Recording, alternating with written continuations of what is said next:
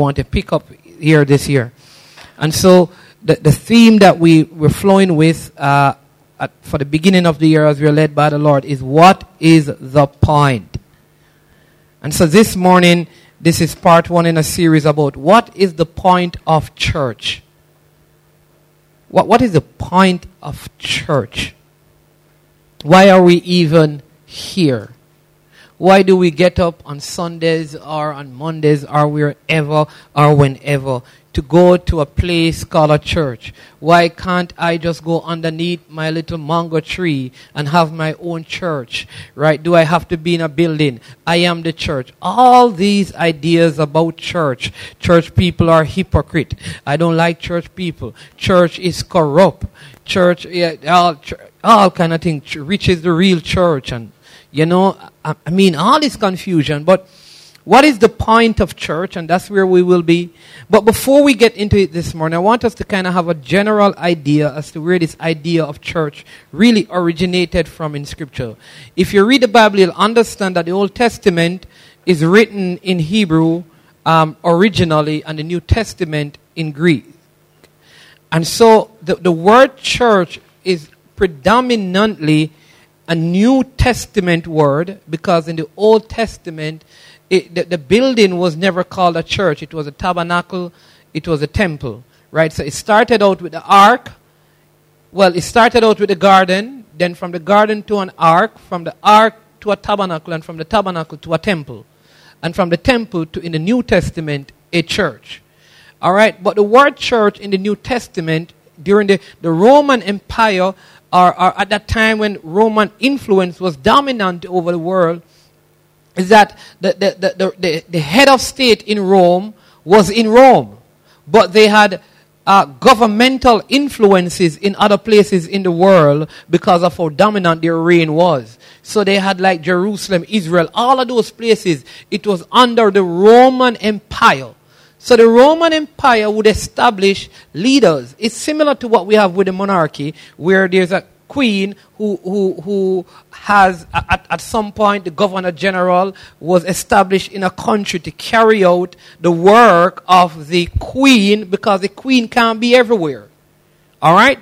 So out of that, the church was called the called out ones, the ecclesia, the called out ones, the group of people with governmental influence in the space and the cities that they are, to establish what the head of their state wanted in the place that they were. So when the church was called, the church was a group of people who had a leadership, governmental influence over the place where they were. So if they were in Ochi, there would be a church there. And they would dictate what happens in that place.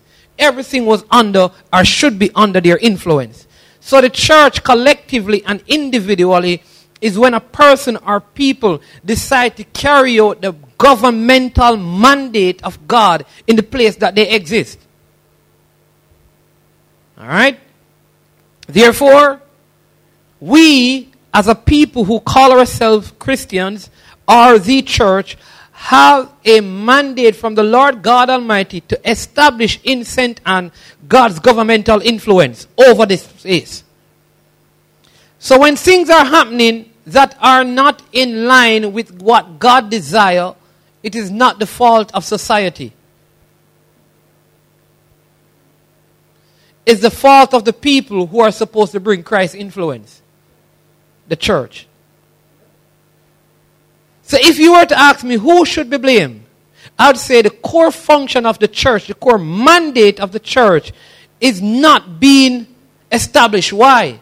Because the different arms of government are separated. So you have the Pentecostal arm, the Baptist arm, the charismatic arm, all the different arms are separated. And so instead of being one church, we have become many denominations.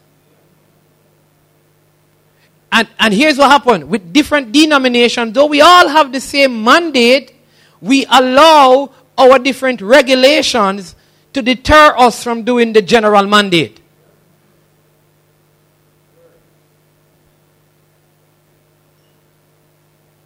All right.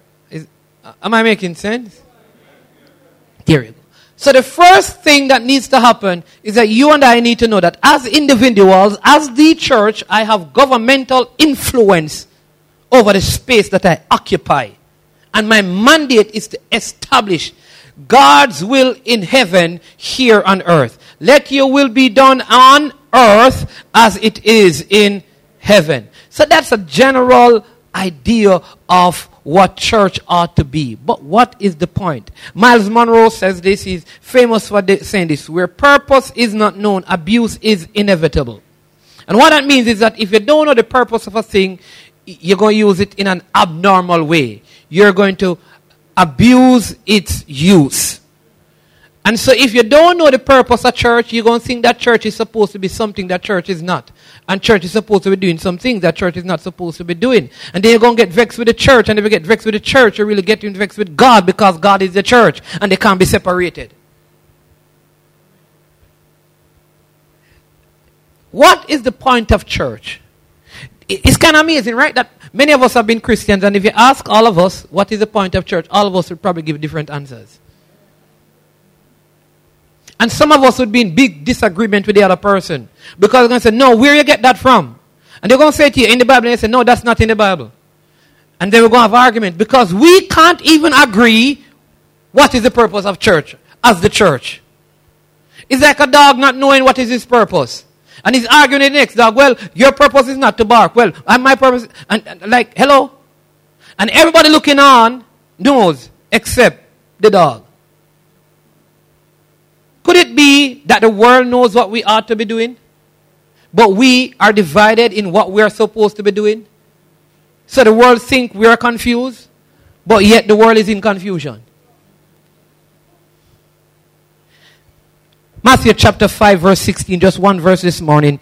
I'm going to ask you to stand. One last time, can you do that? Because I've been standing very long and I just need some company standing. I've done that. That's not the reason. We stand for the reading, the word of the Lord. Amen.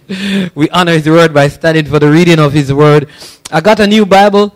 Every year I try to change my Bible so I don't read the same highlighted stuff and think like, oh yeah, you know. And so I had this old one that people never liked me lifting up in church for the declaration. So my son got me this for Christmas. So I said, hey, you got me a Bible. I mean, what did you like about it? He says, Daddy, I don't know nothing about it. I don't like it. His mommy tell me to get it. Yeah, man. So this is it. So I won't even be reading from it this morning. Can you believe it? I'm just using it for lifting because my son purchased it for me. But hallelujah. But bless the Lord. Come on, just lift your Bibles up and declare with me that this is God's word, not Pastor Omar's word. I am what it says I am. I can do what it says I can do. I can be what it says I can be. And I will have what it says I can have. Today, I will hear the word of God. I boldly declare that my mind is alert, my heart is receptive, my ears are opened, and I better not go to sleep. I will never be the same. In Jesus' name, amen. Matthew 5 verse 16, it says, let your light so shine before men that they may see your good works and glorify your Father in heaven. Heavenly Father, we pray in the name of Jesus that you will open our eyes to see your truth, our ears to hear your voice, our minds to understand your word, and our hearts to receive everything you have in store for us. May we be more than mere hearers of your word, but doers also. We decrease so you would increase this morning. The glory, the honor, and the praise belongs to you and to you alone. In Jesus' name, amen. Now you may be seated. Hallelujah. In the Bible, in fact, the church is called a fellowship. It is called a family. It is called a body. It's called a flock. And so each of these terms gives a different understanding of the church and shows how the church is to function. Fellowship, there's a function of fellowship in the church. There's a function of family, a bodily function, and a function likened to a flock. So all of these terms used to describe the church or to label the church speak to specific functions. And hopefully next week I can look at what is the difference between the church being a fellowship, from the church being a family, from the church being a body, from the church being a flock. Because all of those, a flock don't operate the same way as a family operates. And so you have to find the distinctions in the flock to align it to the function of the church. And so it is with the body and the fellowship. But the church is also Christ's church. It was founded by him and it is empowered by him. The church is not man's church. It belongs to Christ. He founded it, he built it, and he empowers it. The church doesn't belong to the pastor or to the people. It is Christ's church. He is the founder and he establishes it. Amen. We can read this in Matthew chapter 16 from 15 to 16. And Jesus is having this interaction with Simon. He says, "But who do you say that I am?" Simon Peter answered and said, "You are the Christ, the Son of the living God." Jesus answered and said to him, "Blessed are you, Simon Bar-Jonah, for flesh and blood has not revealed this to you, but my Father who is in heaven. And I also say to you that you are Peter, and on this rock I," Jesus Christ speaking, he says, "I will build my church." So the I and the my in that is very important. It is Christ's church and he builds his church. No man builds the church of God. Let me tell you again. The people who come into the church don't come into the church because of the pastor, or because of praise, or because of the music, or because of the people. They come to church because the Holy Spirit draws them. No man come to the Father unless you're drawn by the Holy Spirit. No preaching without Christ can bring people to Jesus. Amen? People come to church because God draws them by the Holy Spirit. In other words, unless the Spirit of God is working on a person's life, no sermon can be convincing. Amen? And it says, "And the gates of hell shall not prevail against it." But let's go back to our text and let's look at it. It says, "Let your light so shine." I want you to underline that word shine, because I'm going to use it as a simple tool, an acrostic, to help us understand the point of church. SHINE.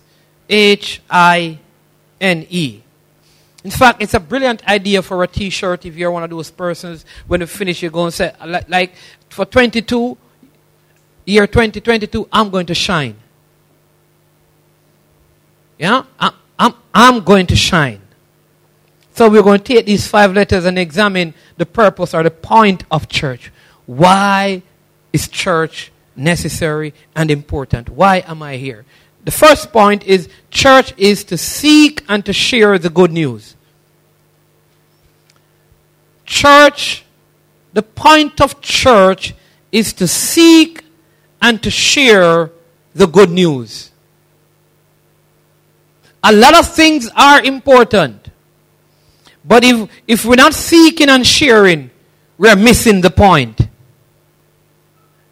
For the Son of Man has come to seek and to save that which was lost. Luke 19 verse 10. For the Son of Man came or has come to seek and to save that which was lost. Jesus Christ came to do what? To what? To seek and to seek and to save. I want you to get this, because there's a distinction with what Jesus came to do and what the church is commissioned to do.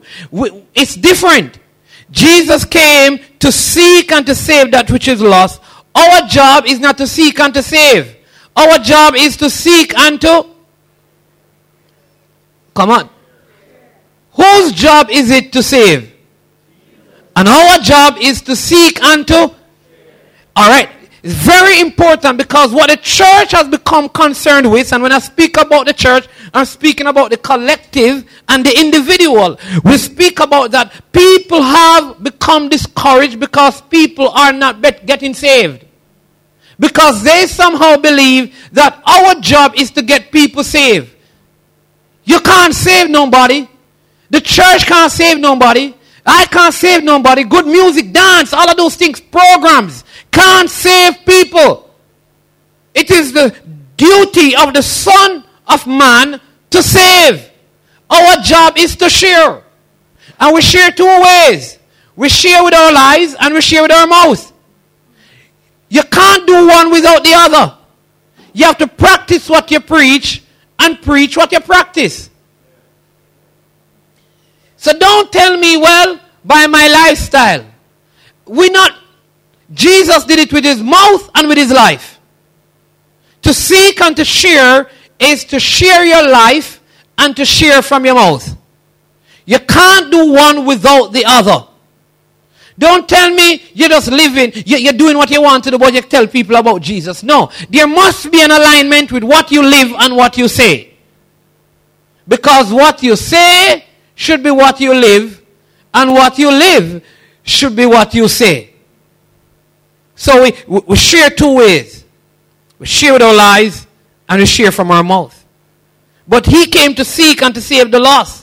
Our job is to seek and share. Why? Because God always does the saving. We are called to seek and to share, and we are supposed to let God do the saving. Let God save people. That's not your job. That's not my job. Let God do the saving. Leave salvation up to the Lord. Don't tell me about pastor. When I talk to people, they don't get saved. God didn't ask you to get people saved. There's no scripture that commands the world to go and save the world. Every time about saving comes up in the scripture, it's about God saving mankind, rescuing mankind.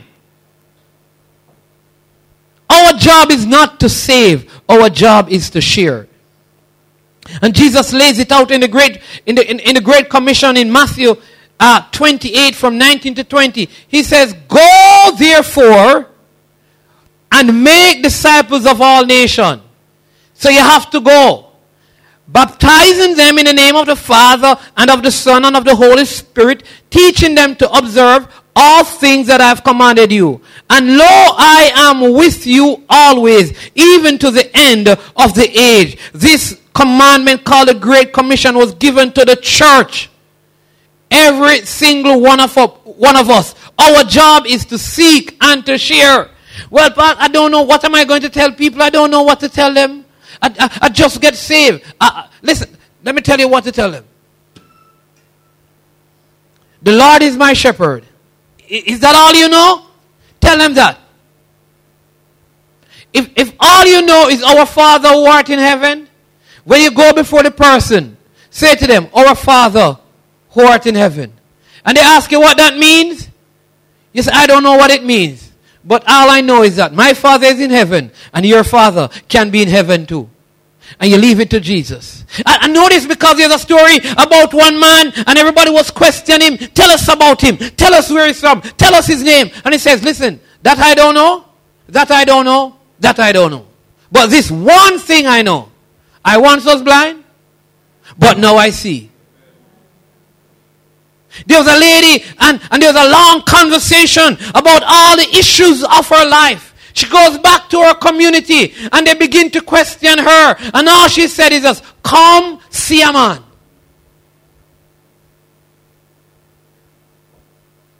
Don't make any excuses. Seek and share. For we are commanded by Christ to tell the good news to those who don't know it. When last have you spoken to someone about the good news? What is the good news? That Jesus Christ, for God so loved the world, that he gave his only begotten Son, that whosoever believeth in him shall not perish but have everlasting life. Jesus came and he died for your sins. He's resurrected now and seated in heaven, and he can save you. That's the good news. Behold, I bring you tidings of great joy. Today, a Savior is born in Bethlehem. That's the good news. That Jesus Christ saves. When last have you told someone? We mourn about and grumble about what is happening in society. But at the end of the day, as a church, the point of our existence as a church, as a people, is to share and tell people about the salvation of God, the good news of Jesus Christ. And we should never, ever, ever deviate from that or be distracted by life so we forget that. We're commanded by Christ to tell the good news to those who don't know it. But notice this, the scripture says, I am with you always. How long did it say? For a little while? It didn't say for a day. It didn't say for a month. It didn't say for a year. I am with you always, even to the end of the age. What this means to me is that this is the responsibility of the church for all generations. We are to share the good news with the people who we meet. Why? Because no generation will tell the good news to this generation except this generation. That means us. We have a responsibility to tell this generation about the good news of Jesus. Christians of the past are not responsible with telling our generation about Christ. We are. Future Christians cannot tell our generation about Christ if they have not been born yet. We are charged with telling people in our time about Jesus. If we don't do it, then who is? Or who will? Who will tell them? Who will tell them? So, the scripture, let's go back. Matthew 28. We don't have to share the good news alone. That's encouragement from the scripture. Why? Because it says, lo, I am with you always, even to the end of the age. Meaning Jesus is with us when we share the good news. Jesus is saying, listen, as long as you're out there sharing, I am with you. I am with you. I am with you. I am with you. Wherever you are, you're at the workplace, you're in the streets, you're at the football field, wherever you are, you're in the office, you're in the supermarket, you're in the taxi. I am with you. Just share it. I am with you. Just share. I will not leave you. Just share the good news. Tell somebody. You don't have to belong. But know that God is with you. And is able to save. Whether you're young or you're old. It is our duty. It is our purpose. It is the point of church that we share the good news. See, when we share with our neighbors and friends about our relationship, the relationship we have with Christ, He is right there with us. Will everyone we talk to about Christ accept Jesus just because we have told them about Him? No. Not everyone will accept. And I've felt like you before. It's pointless to talk to some people because they're not changing. That's not my job. My job is not to determine the time of their change. I have one duty in all of this, to share. And I'm going to keep sharing as long as I can share. And leave God to do the changing. So what if they're not changing? Don't concern yourself with whether people are changing or not. Concern yourself with the purpose. And that is to share. You don't have to force it on them. You're sharing it with them. Because it doesn't mean we should stop telling them about it. Why? Because God is the only answer to bring peace to the human soul. That is it. God is the only answer, so you have to keep sharing. Because at the end of the day, they're refusing. But one day, come on, say with me, one day. Do you know it was one day for you? There maybe was someone who was talking to you all along. But one day, the Holy Spirit did a work. And then on that day, all the talk came together and salvation came. For this day, salvation has come to your house. You never stop sharing because you never know which day the Spirit is going to change your heart. You keep seeking and you keep sharing because Jesus is still seeking and saving the lost. So we need to keep seeking and sharing with the lost so Jesus can keep saving the lost. Let me ask you a question. If you had the cure for cancer and you did not share it, would it be criminal? think it would be. If you had a cure for AIDS, HIV, and you did not share it, I think it would be immoral.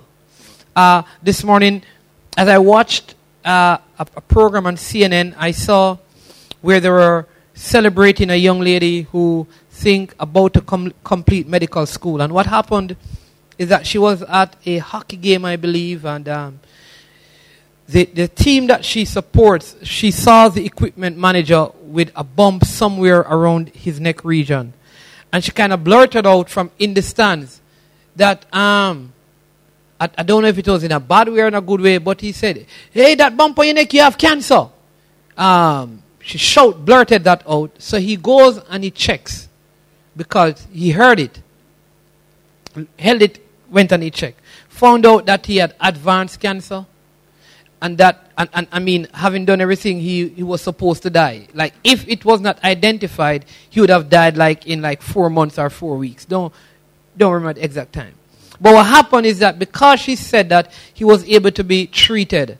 And now he's still living, he's alive, and he came back, he invited her to the game and paid out gave her a scholarship to complete medical school and all of that. All right? So she saw something and she spoke. It was up to the person to do something about that. Listen, I can't imagine if a person, how you'd feel if tomorrow you saw someone and they said to you, "I have the cure, and this is real, for cancer, and I've been sitting on it for the last 50 years. And they say to you, "I'm about to die, but I don't even know if I should tell anybody about it." When you think about all those little kids and people that died, imagine how that would make you feel. What's the moral of all of this? We know the cure for the human soul is having a relationship with Christ. And still yet, we have it, and we're not giving it. We're not sharing it. The only way the human soul can be healed is through Christ, a relationship with Him. And every born-again child of God has that in their hand. And you have permission to give it to people. That 10-year-old, that 12-year-old, that 8-year-old, that 70-year-old, that 35-year-old, you have the cure for their soul. The question is, what are we going to do about it? 2 Corinthians 5:18-20, it says this: "Through Christ, God has made peace between us and Himself." Look at this. "And He gave us the work," watch this, "of telling everyone about the peace we can have with Him." So we have been sent to speak for Christ. I love the scripture, right? So go back to the first part of it. It says, He gave us the work. This is not pastor telling you to do it. This is not the evangelist telling you to do it or the prophet. He gave us the work. Who gave us the work? Jesus. God gave you. He gave me the work. What? All we need to do is tell everyone about the peace we have with Him. We go to people and say, "Listen, there was a time that there was hostility between God and I. He was over there and I was over here, but He made peace with me. You can have peace with Him." The scripture goes on and says, "So we have been sent to speak for Christ." Come on, lift your hands with me and say, "I have been sent to speak for Christ." You don't need a church to tell you. It's here in scripture. You have been sent to speak for Christ, by Christ. He gave us the work. That's our part in this. All we are to do is to tell. All we are to do is share the gospel. And then let God do His part. Our job is to seek and to share. His job is to seek and to save. Amen. The second letter in the word shine is the letter L. And L here means the point of church is to help one another. or help each other. Amen. We are supposed to help one another. It means it's not the haves who help the don't have. That's not what the scripture says. We are supposed to help one another. It means that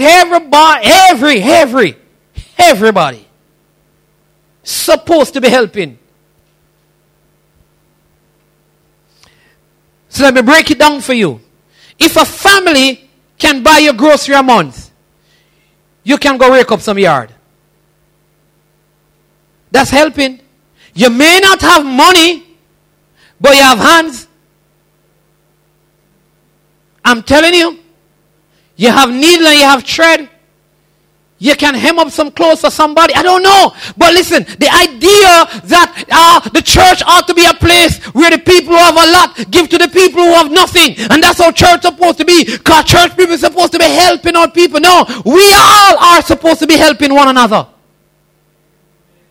That's what the scripture says in Acts. They all sold what they had. And no one suffered need. Everybody got involved. The problem is that the church is being squeezed. So those who have always been giving is squeezing. So it's coming to a point where nobody gonna have anything. Because some people think like the only thing that can be given is money. Let me say to you again. If someone can give you $20,000 and say they want to help you, you can go wash some clothes for somebody free of cost. That's helping. But do you say you're not washing nobody dirty clothes, but you want the money?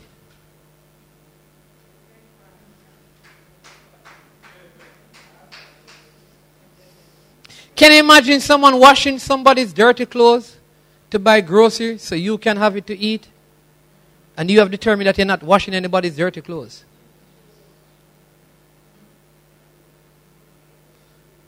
I mean, maybe you picked the wrong day to listen to church. But church is all of us. And when I talk about fellowship, it's all of us in a ship together. Watch this. So we are here to care for one another. We look after each other's kids. We take care of each other's character and integrity. We protect, we look out for each other. If one mourn, we all mourn. Listen, we're not looking for special people. Like I said in the first service, don't come and say, oh my God, Pastor Ray, I can't wait to have our next son. You know, you see that young lady over there with the money, she won't be the godmother. I tell you. Yeah. You know, people are sizing up who would be a good godfather because they're looking like, because we can get some stuff. And the church has become about what we can get instead of looking to help each other. Let me break it down. Because of the relationship that the New Testament church had with one another. Listen, in fact, this is in society. We are creating a society of people who believe that they have rights to certain things without doing certain things. Like people have a right to take care of them. We are raising even young women who believe that, listen, any man will want me, have to can't pay my rent, have to buy me car, have to do me this, have to do me that. What you can do? What do you bring to the table? You know what they say? Not me. Excuse me. Well, if you bring you to the table, you know who I'm bringing to the table? Not me. Because you reap what you sow. If you're sowing you, well, I'm going to sow me. So both of us going to reap. There you go. But we're creating a culture of welfare. And people who believe that they have a right to be taken care of by other people because they're a sufferer. And okay, well, you don't see you're suffering. I need to get a chance.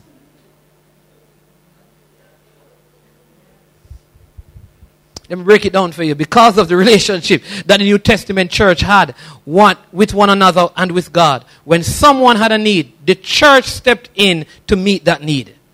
You hear who stepped in? The church. So let me help you people. When the brother or sister help you, it's church help you. So don't say, I have nothing to do with church people when the brother or sister help you. It is the church. The only way we would know you and you would know us is through the fellowship of the church. If the church was not here, then we would not have probably related and we would not have been able to help. So it is not the person. So don't them tell you that them doing it in secret, it is the church helping you. Let me help those of us who are helping people. When you help people, let your light shine so people see your good works and glorify who? Not you. Because if you make people make you a God, you're going to die.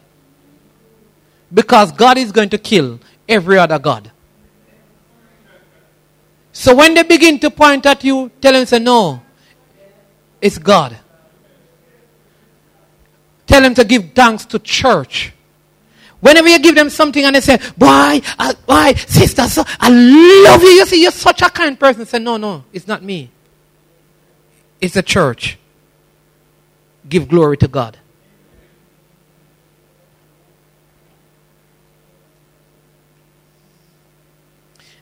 Amen? That's what we're supposed to do. We're supposed to help each other. We're supposed to use our gifts and talent in helping others, not just so that we can earn a living. In other words, we all have gifts and talents. If you're a child of God, God has given you some gift that you can use to be a blessing to the body of Christ. Use it. You know, back in the days, in the rural community that I lived, here's what used to happen. There are persons who they never had day jobs, but they make taking care of the church their job. So when people are taking care of them, it was because they were taking care of God's house. There are people who don't even want to be at church and want to be taken care of by the church. And the church, I'm telling you, the church has created a culture in Jamaica that has permeated society, where we have taken care of people that don't have nothing to do with God and nothing to do with work. And they have created some kids who have nothing to do with God and nothing to do with work. And so they are turning scammers and criminals. And we are wondering where this has started. Remember, I started out by saying that the church has a governmental leadership role. And what happened is that it is not the society that dictates what church looks like. It is the church that dictates what society looks like. I'm going to share this in Bible because you may think, well, Pastor just taught, none of them think they're in the Bible. God has made us what we are. In Christ Jesus, God made us to do good works, which God planned in advance for us to live our lives doing. That's Ephesians 2 verse 10. God made us to do good works. The first scripture we read in Corinthians said that he gave us work to do. Then the scripture said God made us to do good works. That's our second purpose. So let me warn you, the primary purpose of the church is not a welfare agency. So if you come to church and you don't have a job, we will help you pay your rent. We'll buy some grocery for you, but we're going to help you get a job. And if you don't want to work, you're going to have to find your grocery.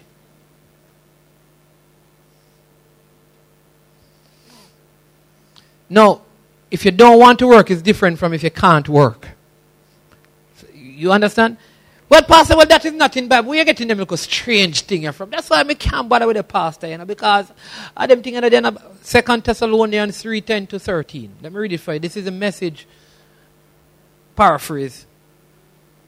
Well, not paraphrase. From the Message Bible. It says, don't you remember the rule we had when we lived with you? If you don't work, come on, say it with me, because this must be pastor putting it here. If you don't work, All right?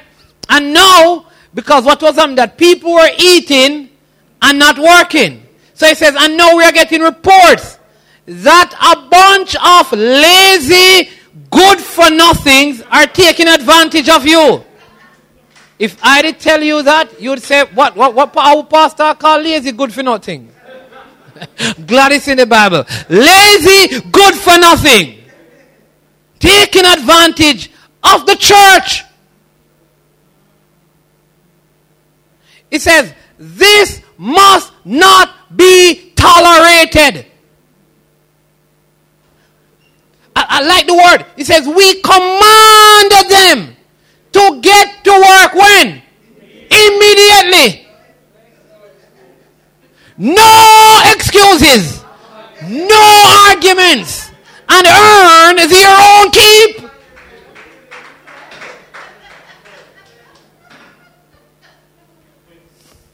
In other words, go look, walk. I'm telling you. The purpose of the church is to make people productive. Is to make people fulfill and use their gifts. And if they earn, your gift make room for you, the scripture says, and take you before great men. It is so that we can use our gifts. And our gifts, using our gifts, it brings resources into our lives. So there's a saying that goes like this. Give a man a fish, and you feed him for a day. Teach a man to fish, and you feed him for the rest of his life. So we are to help others so they can become productive parts of society. So here's what the church is here to do. If you're unskilled and uneducated, we help you to get educated and get skilled so you can earn and take care of your family. The church's job is not to let you sit down on your yard and don't do nothing and buy your grocery and pay your rent.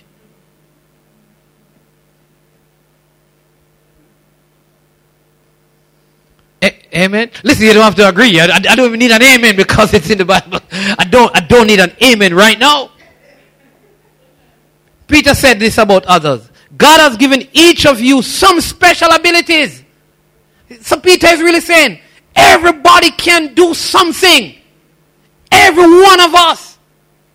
Be sure to use them to help each other. Passing on to others God's many kinds of blessings.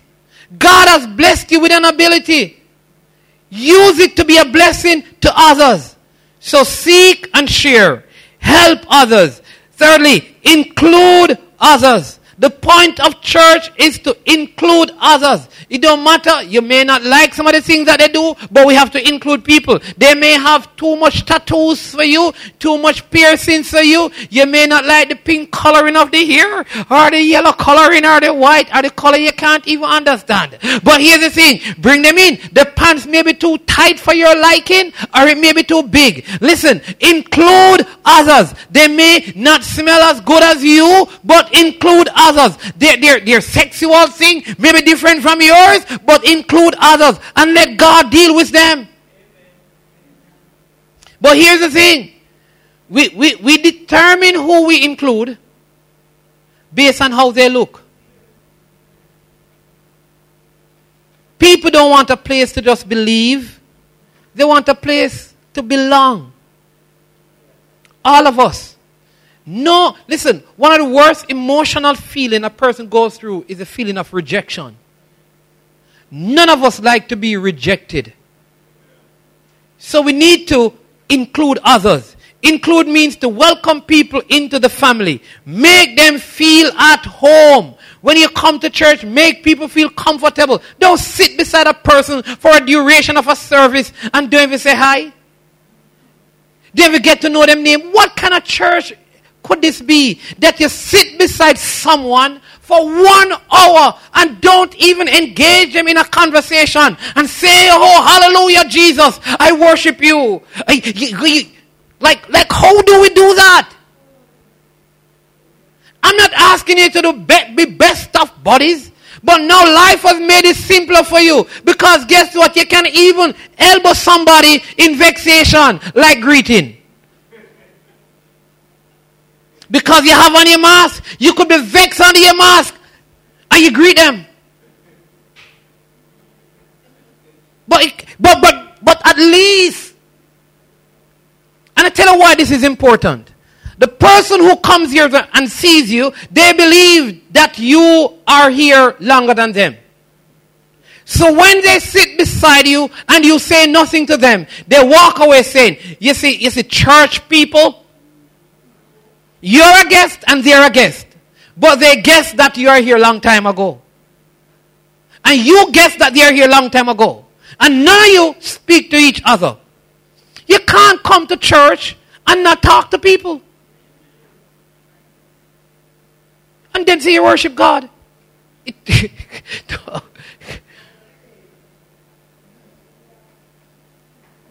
How long you have been here? Around 2 years now. Who do you know? Nobody. How comes? Me no know. Say you not talk to nobody. Nobody not talk to me. Oh. So you can't talk to nobody. To win friends, you have to be friendly. I would say that we are blessed as a church here. I think we are very friendly. We greet each other and welcome each other on Sundays. And we strive to make our guests feel welcome. So I want to encourage the church to keep up the good work. But many times people say, boy, pastor, is a lot of cliques. Right? And groups. If the group is passing you, reach out and touch the group as the group passes by. You'll find they're not too busy to hear your heart's cry. They are passing by this moment, your needs to supply. Reach out and touch the group as they pass you by.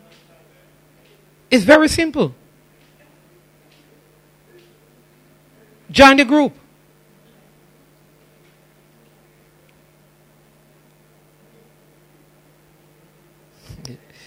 So practice hospitality and be friendly. Be hospitable to one another without grumbling. See, churches sometimes are not very accepting of new people when they arrive. They are not willing to accept newcomers. But let me make this as plain as I can. Whoever walks through the door needs to be treated like family. Because Jesus, the one who loves the one we love, has chosen them to be here. You have to begin to see people as God sending them here. If God sent the person in our midst, we have to treat them as family. In Hebrews 2 verse 11 it says, Jesus and the people he makes holy all belong to the same family. That is why he isn't ashamed to call them his brothers and sisters. So don't be ashamed to call people your brother and sister, because Jesus is not ashamed to call your brother and sister. How many of you like to feel left out? How many of you like to be the last person picked for that team? How many of you like it when you didn't get the invitation to the party? How many of you like going to a church where no one even acknowledged that you existed? None. None of us like that. We want to be included. We want to be part of the activities. So when we have new people enter these doors, include them. Treat them nice. Do what you can to make people feel welcome. I like these stuff that I follow. I realize that something that people do that we need to do. They always ask people, what is your name? It's like an American culture. Like one of the first things they do, they want to find out, what is your name? And when they find out your name, it's almost like they're reintroducing themselves. They say their name, and they say, hi, how are you doing, Juliet? People love to hear their names called. So let me give you an easy way to be nice. Find somebody when you come to church and say, hey, what is your name? Say, I am Jack. What is your name? And when they tell you their name, you say, hi, Patsy. Amen? No, number four. Shine. S-H-I-N. The point of church is to nurture others. And nurture is about growing in Christ and becoming more like Him. I don't know if you know this, but God's plan for our life is to make us like Jesus. The plan of God from the very beginning was to make us like Jesus. And that is why at Church on the Rock we say we make disciples who make disciples. We want people to continue to grow, to become not like a church, but become like Jesus Christ. Not like a denomination, but become like Jesus Christ. I don't want nobody to be like me. You need to be like Christ. Amen? So the Bible says in Romans 8 verse 29, from the very beginning, God decided that those who came to Him, and all along He knew who should become like His Son, so that His Son would be the first with many brothers. In other words, God wants us to be like His Son. So there's always a need for discipleship and growing. So when we pray, Jesus, I want to be more like you, we must be ready for Christ to start working in our lives. If you pray that kind of a prayer, sometimes leading us into some very difficult situation, because that road comes with many trials and tribulations. So let me share this quick story with you. This man was sleeping in his cabin when suddenly his room was filled with light and God appeared. The Lord told the man that He had work for him to do and showed him a large rock in the front of the cabin. The Lord told the man that he was to push against the rock with all his might. Remember God told him to do what? Push against the rock with, I want you to remember that, right? That's what God told him. So he did. Day after day. For many years, the man pushed against the rock. From sunup to sundown. His shoulders set squarely against the cold, massive surface of the unmoving rock. Each night, the man returned to his cabin, sore and worn out, feeling that his whole day had been wasted. Since the man was so discouraged, Satan decided to enter the picture and placed more negative thoughts in the man's mind. He started thinking of himself as a failure, and he became quite depressed. The man started having thoughts of suicide. But the day before he took his life, he decided that before I take my life, let me pray to God. So he prayed, Lord, I have labored long and hard in service. Put in all my strength to do that which you ask. Yet after all this time, the rock has not moved half an inch. God, what went wrong? God, why have I failed? The Lord said, I ask you to serve me and push against the rock. You have been faithful, but I never expected you to move the rock. Your task was to push. You have not failed. Your arms are stronger and your back is stronger. Your legs have become massive. Your hands are stronger. Through pushing, you have become a different person than you were. Through opposition, you have become stronger. True. You have not moved the rock. But you have not just exercised your body, but also your faith. You have pushed. Now I will move the rock. The moral of the story is that God didn't want him to move the rock.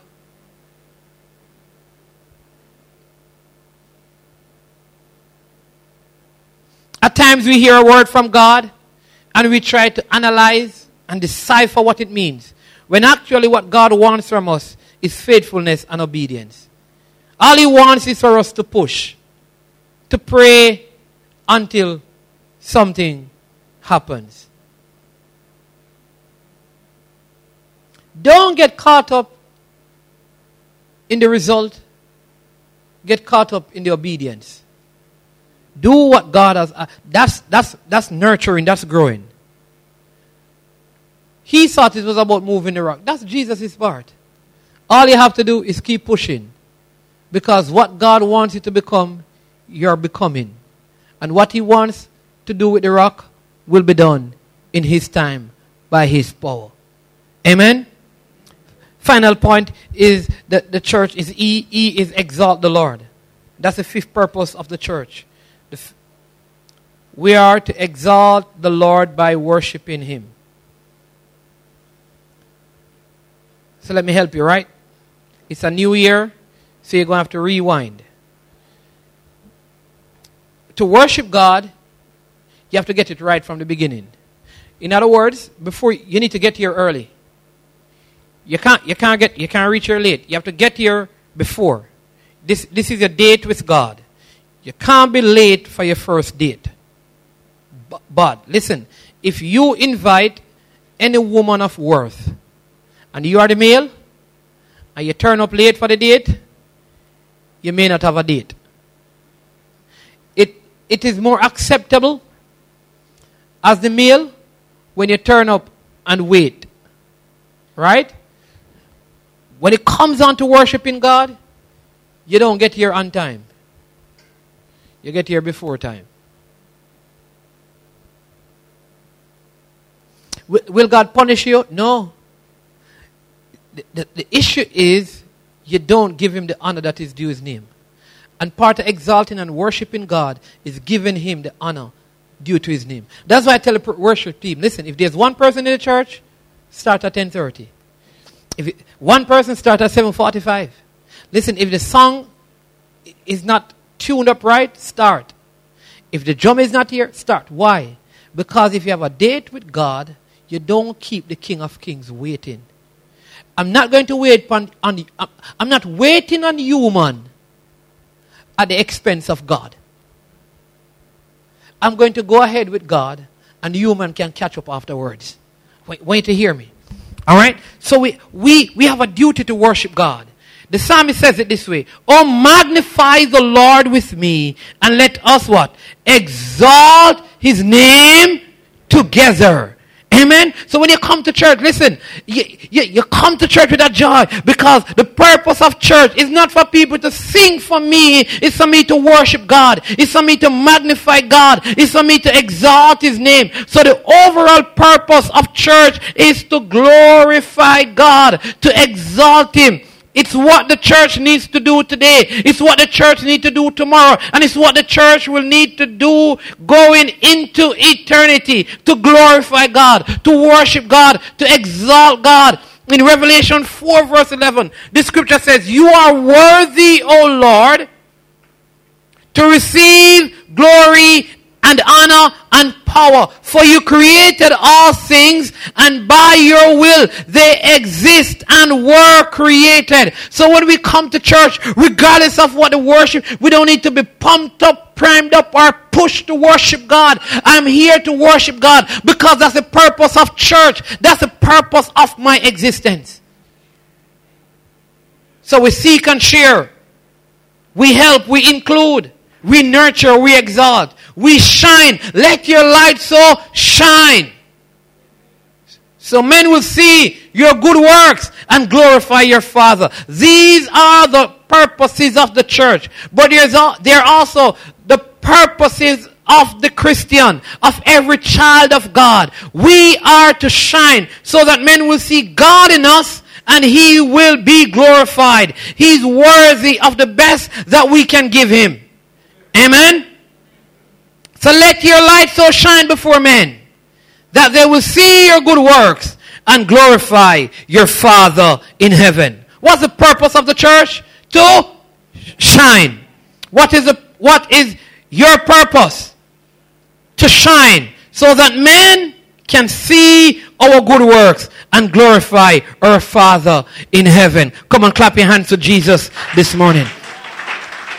Listen, I want to pray for you. I'm going to invite the musician and the worship team to come. I want you to stand to your feet this morning. I want to pray for two groups of persons this morning, or people this morning. One is for those of us who are committed to shining in 2022. I'm going to shine. I'm going to seek and share. I'm going to help. I'm going to include. I'm going to nurture. And I'm going to exalt the name of Jesus. In this year, I am going to shine. I'm going to let my life, my light so shine that men will see my good works and glorify the Father. Are you ready to shine in 2022? Listen, but here's the thing. With your hands just right where you are, I want you to just bow your heads as you stand and close your eyes. Let me just speak to those who are online. And if you're here this morning, the truth is you can't shine and give glory to the Father in heaven without having a relationship with Him. It would be unfortunate this morning if I'd share and not share with you the opportunity to accept the good news and accept the salvation that Jesus Christ presents. So if you're here this morning and you have never accepted Jesus Christ as your Lord and your Savior, you have an opportunity this morning. It's not complicated, it's simple. It's John 3 verse 16. For God so loved the world that He gave His only begotten Son, that whosoever believes in Him shall not perish but have everlasting life. He gave His Son. All you have to do is to believe and you have everlasting life. So if you're here this morning and you say, you know what? I want to shine. And I know to shine, I need a Savior. I need a relationship with the Savior. He's the cure for the human soul. And my soul needs salvation. My soul needs curing. If that's you this morning and you say, Pastor, I am ready. This first year of 2022, I'm ready to give my life to Jesus. I'm ready to surrender my life to Him. If that's you, with all heads bowed and eyes closed, I'm going to ask you to just lift your hands where you are and I will pray with you. Hallelujah. Hallelujah. Amen. I see your hand right there. Hallelujah. Hallelujah. Glory to God. Listen, if you have lifted your hands for this prayer, here's what I want you to do. Come on, just pray with me. It's very simple. I'm going to ask you to repeat after me. And if you're watching online, you can do this as well. Just say, Heavenly Father, I am a sinner needing forgiveness. Forgive me of my sins, Lord. I'm a sinner needing salvation. Save me from my sins, Lord. I surrender my life to you right now. Come into my heart and be my Lord and my Savior. I believe in your Son, Jesus Christ.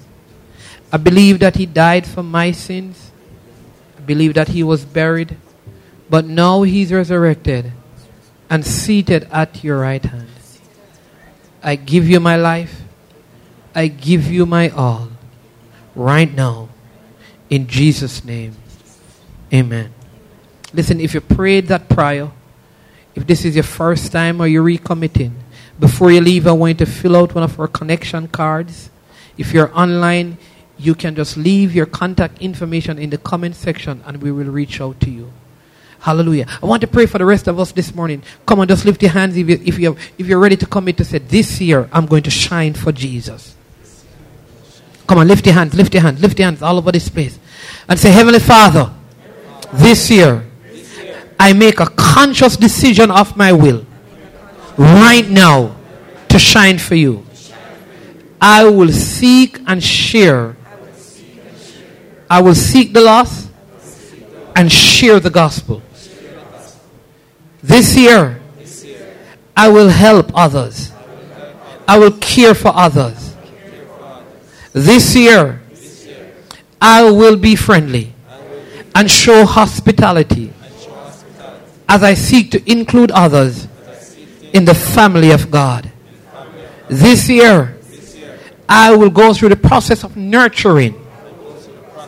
I will grow to become like Jesus. This year, I commit to exalting the Lord, worshiping the Lord, glorifying the Lord every day of my life, in everything that I do. I won't wait on songs. I won't wait on music. God, I will worship you with everything in me. In Jesus' name. Amen. Come on, with your hands lifted. You need a fresh touch this morning. Just lift your hands before the Lord. Heavenly Father, I thank you. I thank you for every person. Oh God, I pray that you'll cause your rain to fall upon them. I pray in the name of Jesus, Holy Spirit, rain down. Oh, comforter and friend, rain down. Send your rain, Lord God, and empower your people again. Just like on the day of Pentecost, they were gathered in the upper room. I pray and the Holy Spirit descended as like fire upon them. I pray right now that you will descend, Lord God. Fresh touch in the name of Jesus to every heart that's open to receive.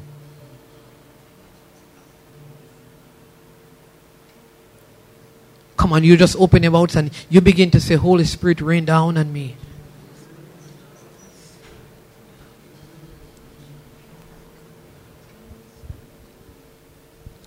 Hallelujah.